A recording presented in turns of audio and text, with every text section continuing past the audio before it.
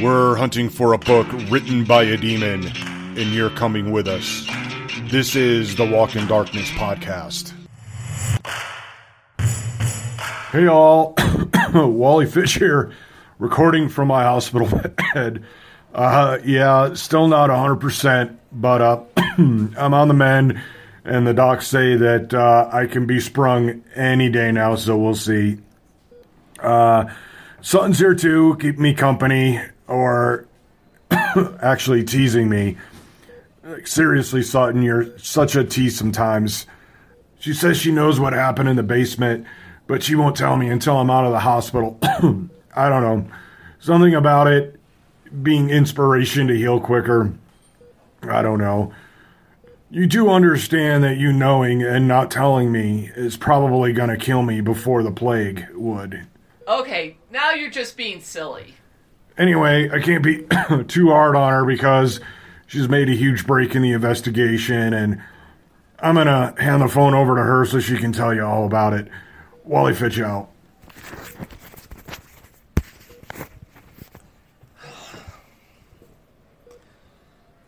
Okay. Hi. Hey, everybody. I almost forgot to say hi.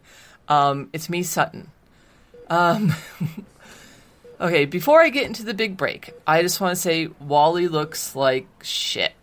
But I don't have to wear one of those, those old-time creepy plague masks with the big beak and stuff. So I guess that means he's getting better.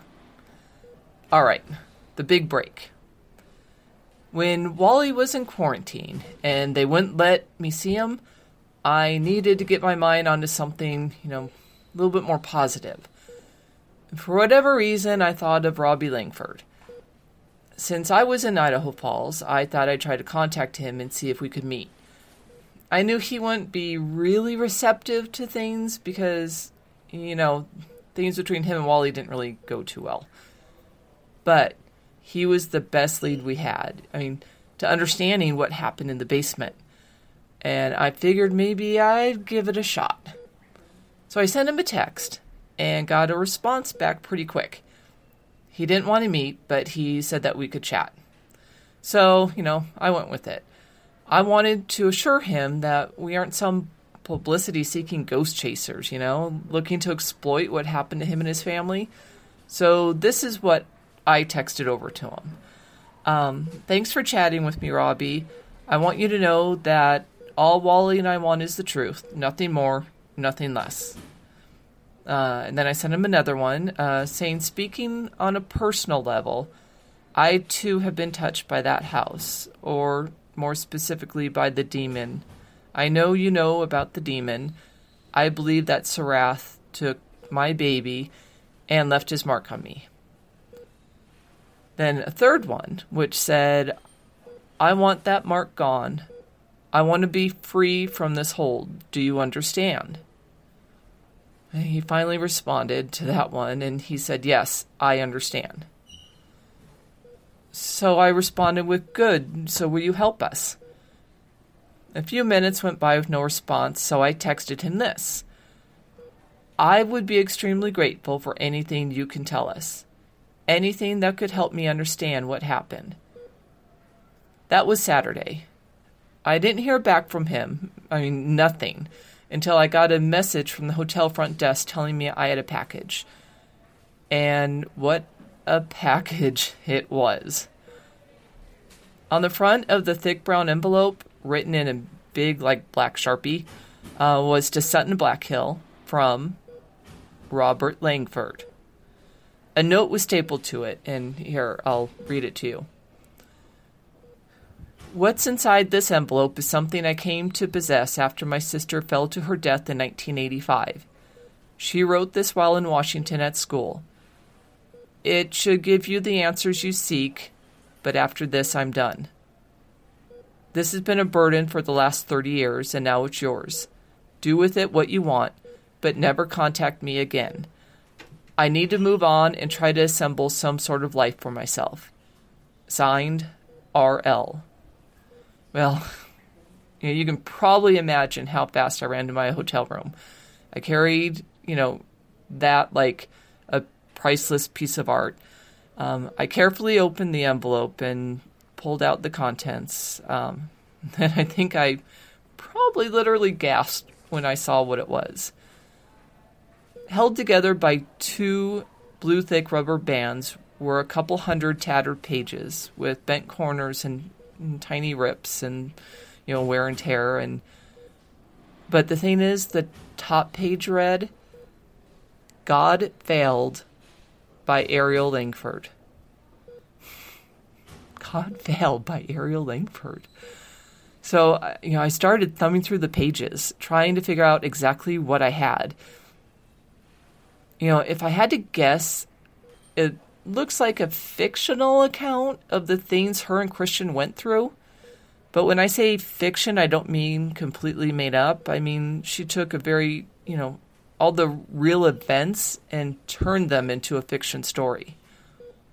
Her foreword doesn't reveal why she wrote the book. If I had to guess, I'd say, maybe for therapy. Did she want people to know the truth? I suppose we'll never know. But, one thing is clear. This poor girl was scared, and she was conflicted. Her foreword mentions something about believing in both good and evil, being in the same person at the same time.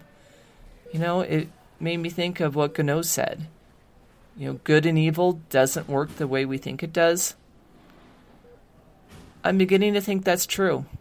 Because, you guys probably heard my rant the other day about Gounod working for the good guys, yet he made Wally sick.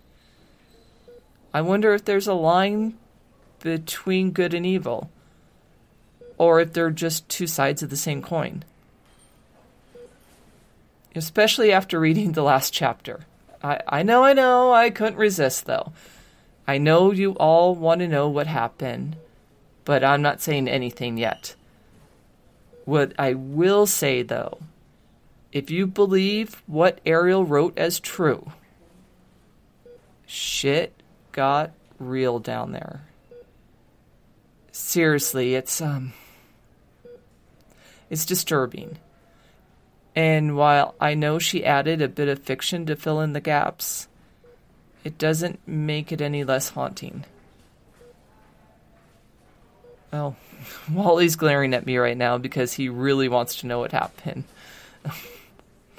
But, it's something to look forward to when you're better. Yeah. So, getting our hands on the manuscript was huge.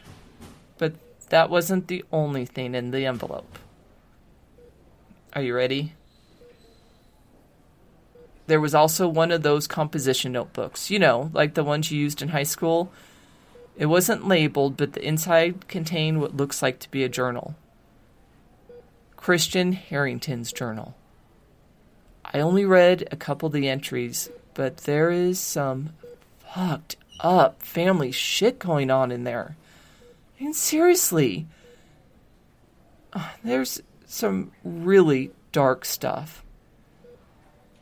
Unfortunately, I only got a few peeks because Wally said before it was handled anymore, we needed to bag both items up and send them off to get authenticated. I mean, I know he's right, but I wanted to sit and read them both cover to cover.